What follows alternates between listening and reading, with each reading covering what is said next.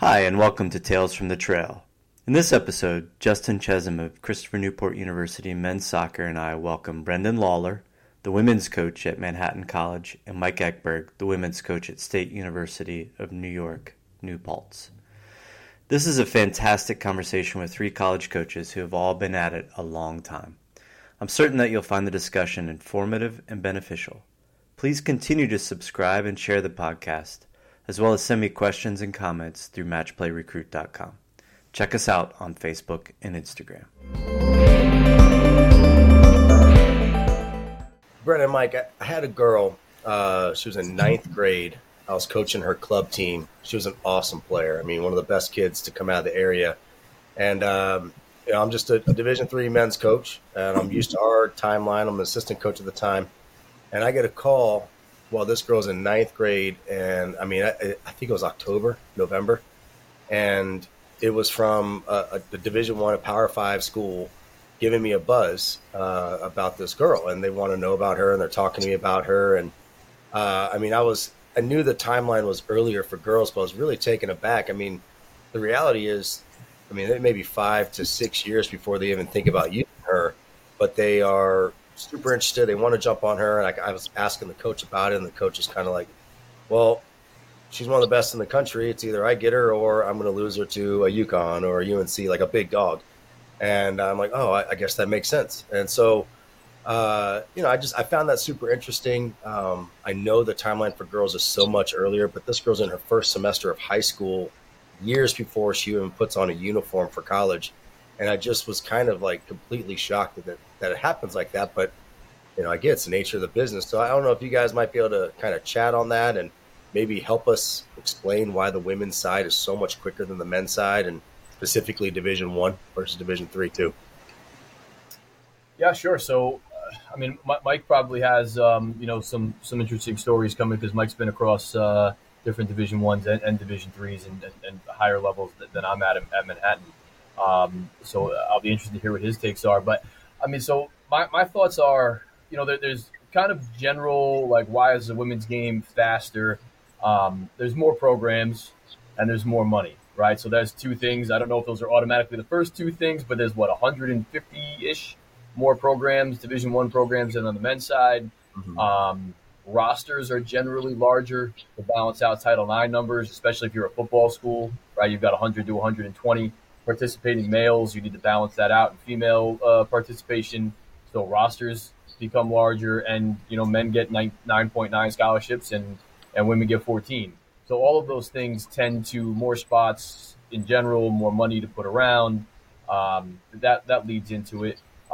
Girls hit puberty faster, right? So they hit their peak physicality earlier, where the boys are certainly much later in the process, where it's hard to, you can look at a 13 or 14-year-old boy and, he could look like a 10-year-old boy, right? But there's a whole lot more 14, 15-year-old girls who look like 20-year-old women. So that's part of it. You get a sense of where they are already. And then, there is a sense of keeping up with the Joneses. If you're on a great team, you're on a very strong team, and people are committing early, or they're already talking to coaches, there's the fear of, it's a big financial move. It's a big. If I don't go now, maybe I won't get any money, and nobody else will like me. I better make a decision right now. But so I think all of that comes into it, and they're super eager. If they're very good and they're getting recruited by Power 5 schools, and the Power 5 schools are kind of, maybe we'll get into this a little bit, maybe like going around some rules or something along those lines to reach out and talk to them, then you feel wanted. Who doesn't want to feel wanted, and who doesn't want to feel wanted by big time, by the highest level as well? So I think all of that plays into it. I'd add in, Brendan made some great points. A couple areas that, besides keeping up with the own, I do think that there's a stance now that was not the play 7 years ago. The transfer portal has privatized the ability, basically, and that was prior to having the portal, because if someone were to transfer, where they were go. And so I think that might be a little bit of a scapegoat for players and or clubs that kind of use it. Not that I've heard this, might certainly say if it doesn't work out, you can go in the portal. And so I think that's where we deal with that, plus we deal with a generation that we're all trying to the lack of instant gratification that our players, student athletes, club players want. And so when that does happen with one player on the club team, obviously that really, I think, sends a shockwave that, for Coach Brandon and I, together on the club side, we very much try to pretend that every player has their own path, it's their own journey. Much to say that it's really tough to stomach. And so I think that one to commit, they kind of false sense of security that they're not in the right place because of that. When every program has different needs at different times.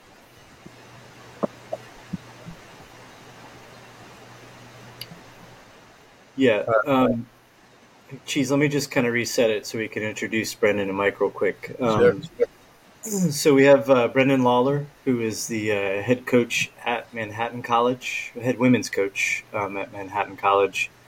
Been there quite a while now at this point. So I'm sure the tenure there, I guess I shouldn't use the word tenure in the college environment. I don't know how that works for athletics, but brings a unique perspective being at a program for so long. And then we will also welcome Mike Eckberg, who is the head women's coach at State University of New York, New Paltz. Is that the way you say New Paltz? Okay. And you guys, New Paul? like Paltz. Oh, New Paltz. Gotcha.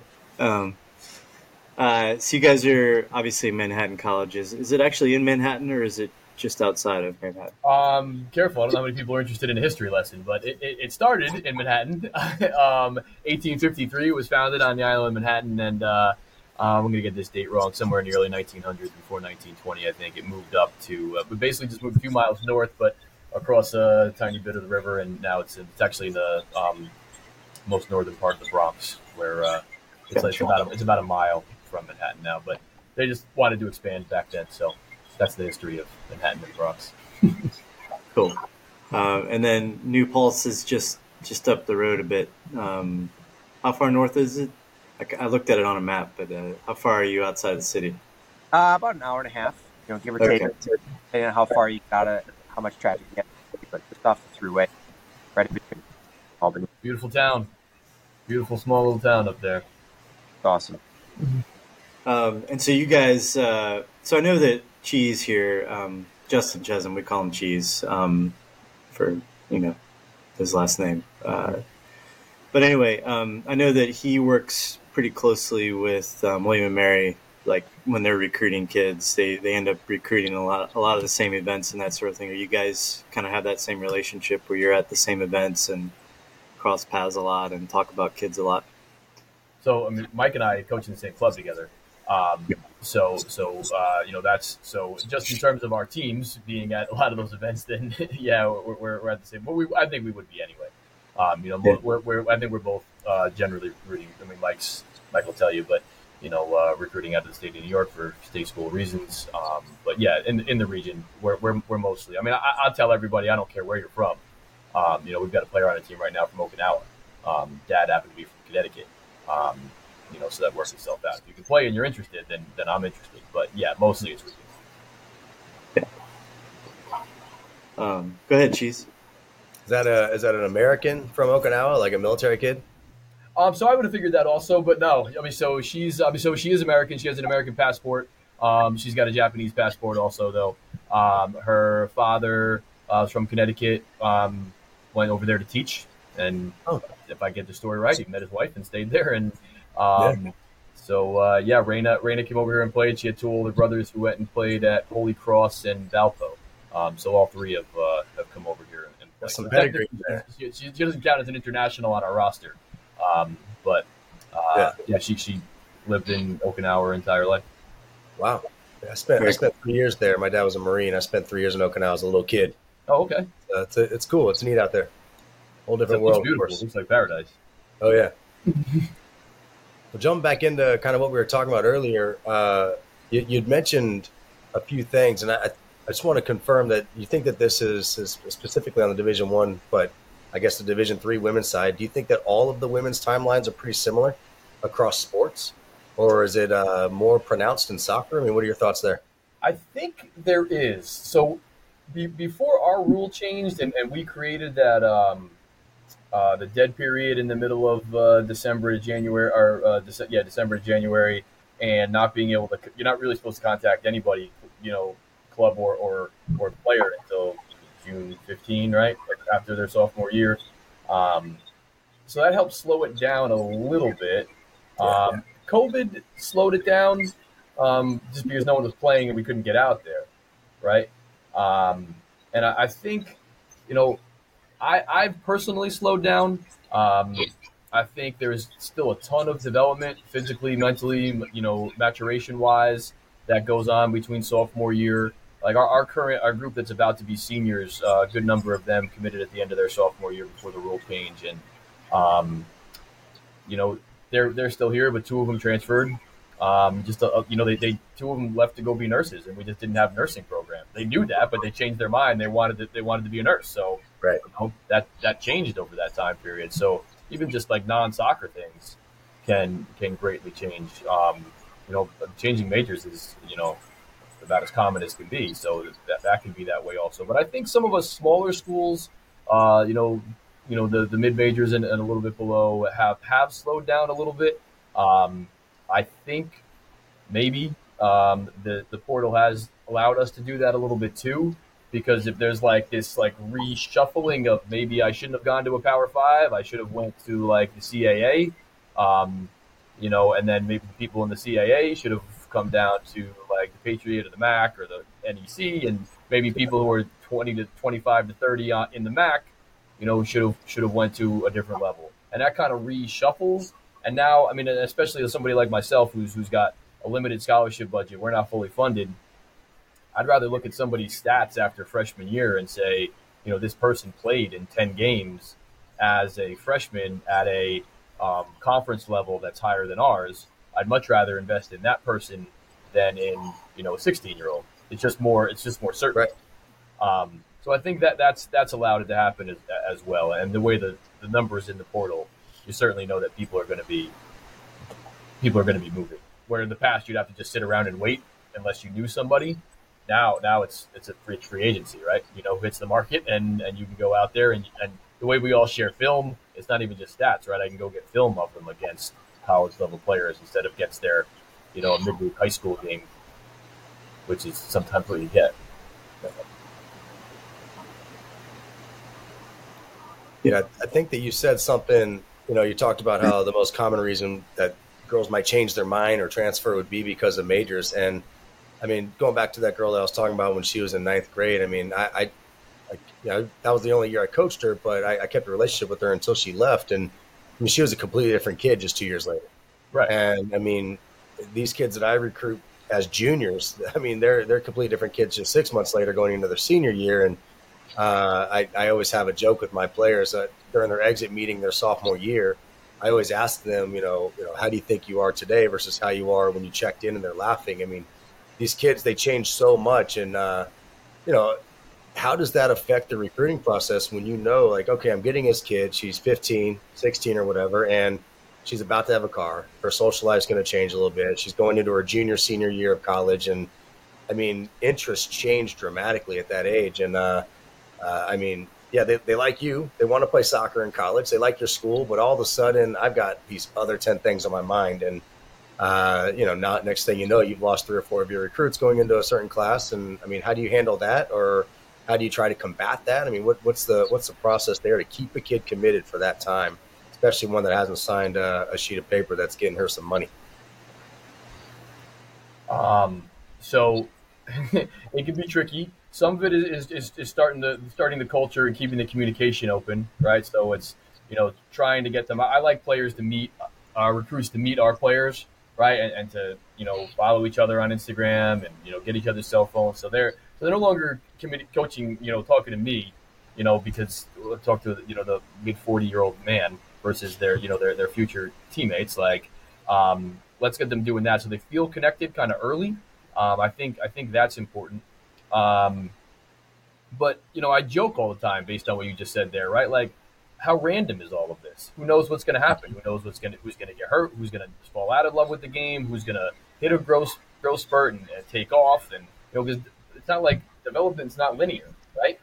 Right. It goes up and down or it stays low and then it hops up. So I mean, my wife gets mad at me every year. What do you think of the freshman? Who's going to be what? I said, we'll see. She goes, I know you're going to say we'll see, but can you just tell me? I'm like, we'll see. We'll see how they get when they get in here, when they're away from home and they're playing against 22-year-old women who are about to join the real world, that are looking for real jobs, and they're not 6 months away from the senior prom, right? Like, that's different. We'll see. You're hopeful. And before we got on here, we were watching our incoming freshmen's highlight films. Just to well, they're here in a week. Let's remind ourselves what they look like, and we're excited, but we still have to see. Yeah, I would say that for us at SUNY-New, Paltz, it's a little bit of a sweet spot because we, from a recruiting, looking at some of the younger players, but I think recruiting campus, we do have one there where we can unofficial or official tell, going into the midway through of their junior year. So I do think that we're talking to that they're here, but obviously 12 months, nor is there. I've only dealt with it once in my 7 New Paltz that I've actually. So the timetable is not long as well. So obviously throughout their career at New Paltz or else, but that is one kind of really great we're dealing with.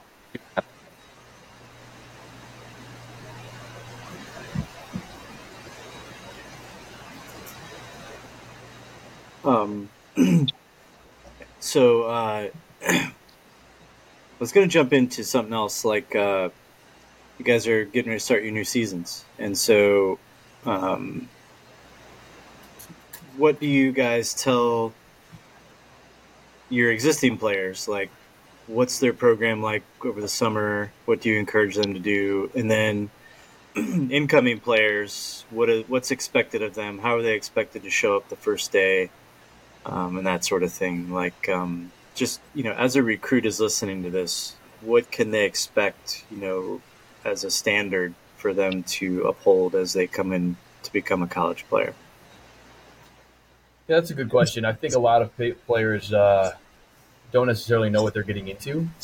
And that's that line is something I use a lot at the club or anybody that I'm talking to. Like, literally just put it. Do you know what you're getting into? Do you know what, do you just think it would be cool, or are you aware of the competition level, the physical demands, what this becomes all about? Because this is generally much more so about winning and getting a team ready to win, right? Because our players are about to come in on Monday and we've got 9 practices before our first game, right? Or whatever it is, 10 or 11 before our first game. That's not all that much time to get people on the same page tactically and with the principles you want to put in. It's very, very difficult. So what do we expect of them? For me, they have to come in fit, right? They probably heard that a million times. We certainly don't have enough time in preseason to get them fit. They have to come in. We give everybody a copy of the yo-yo test that we're running, the yo-yo intermittent recovery test. Every school probably runs some sort of different version of whatever their fitness test is going to be. I'm very clear of this is the standard you have to reach. It's the first thing we're going to do on the field. If you pass it, we're going to go play soccer. And if you don't, we'll take a look at how close you are, but you're certainly not playing in games until you pass it. And when we start doing tactical, bigger picture type things, I'm not going to give you reps because you're not in the rotation right now because you're not fitness eligible to play. So we give them a summer fitness packet. It technically has every day of the summer laid out. but it's really more of a guide than it is like you must do this because if they're working, they're doing an internship, or they're playing a summer league, which again we encourage them to do. So they're playing. They have to adjust that, right? So if they're going on vacation for the weekend, then that fits into their off days, great. But if not, then maybe their off days are Tuesday and Thursday. But anyway, so I mean, I'm getting a little bit too much into the weeds there. But for me, they have to come in. They don't have to come in like peak fitness, and that's not what our standard is. But it's fitness that's going to allow us to compete right away. And like I said, I'm not a guy who's huge on strength. My strength stuff is about them remaining healthy. So they're strong enough to be fit. I joke I've never looked down the bench and decided who to put in based on what their squat numbers were or their bench press numbers were. Like, I've seen people with big squat numbers try and shield the ball standing straight up on one leg, and anybody can push them around. So, I want to get into playing, but we still have to be fit enough to do the job. So, and it's tricky for incoming freshmen too, right? Like, depending on where they are in the geographically in the country, they might be in their high school season up until June. Their high school season might end in November, another with their club team, but depending on the level of their club team, they haven't been doing much in May and June. And, so it's very kind of tricky, but my advice to any of them is play. Make sure you're playing. Because, we're not a team of cross-country runners as much as we talk about fitness. Like, you still got to be able to play. So to find that balance of soccer-specific fitness is difficult. Because there's nothing that prepares you. I always say it's like telling a kid that not to touch a hot stove. Whoop, sorry, not moving around enough in here. Hope that doesn't ruin the podcast for you. Like you can tell a little kid not to touch that because you're going to get burnt, but they don't know until they do it, right? You can only tell somebody how fast and how physical and all this kind of stuff is, but until they step on the field and that 22-year-old, 50-year freshman or senior hits them unapologetically. Yeah. It wakes you up pretty quick. I'll tell you, I always I talk to our spring sport guys all the time, and it's so lucky in the spring. Oh my God, it's such a blessing to get your kids in and be able to put them in the weight room.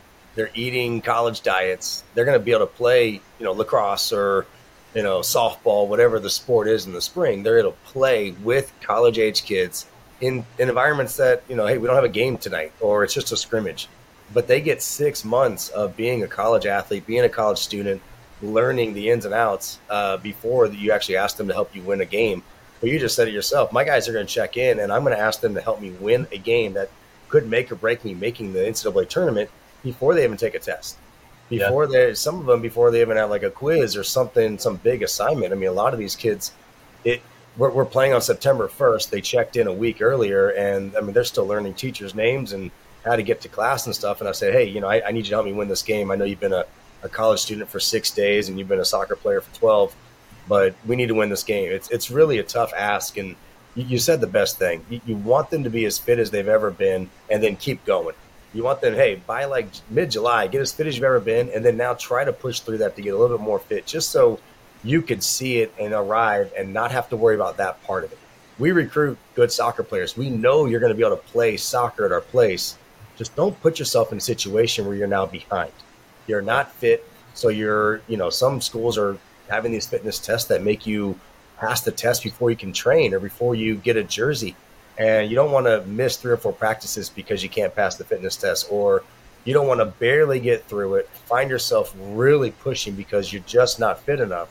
And then you're going to push, hurt yourself, miss 2 weeks, season's going to begin, and I'll tell you what, I get 3 or 4 games in, especially if we won those games, you're now behind everybody, and you're climbing a mountain that you're just not going to get out of. You rarely see a kid that's a freshman struggle mightily early on and then help you big time at the end. It's just such a tall order. And then now you're dealing with a kid who's there who's very unhappy. Might even be their fault, probably, but now you got a whole different can of worms. And so it's a tall ask. And when we were in COVID, we had that big gap where we didn't play. We kind of got a taste of that. Yes. I was like, oh man, my kids got to work out, got to be college students, even though it was a COVID version of it. They weren't thrown into the fire immediately And those kids, once we finally were able to start training and start practicing for actual games, they were not freshmen anymore. They were sophomores. They'd already had 6-8 months together, and it was a whole different type of kid. There's such different kids 6 months after you get them. It's really an amazing thing. I wish we could have some time with these kids before they start playing.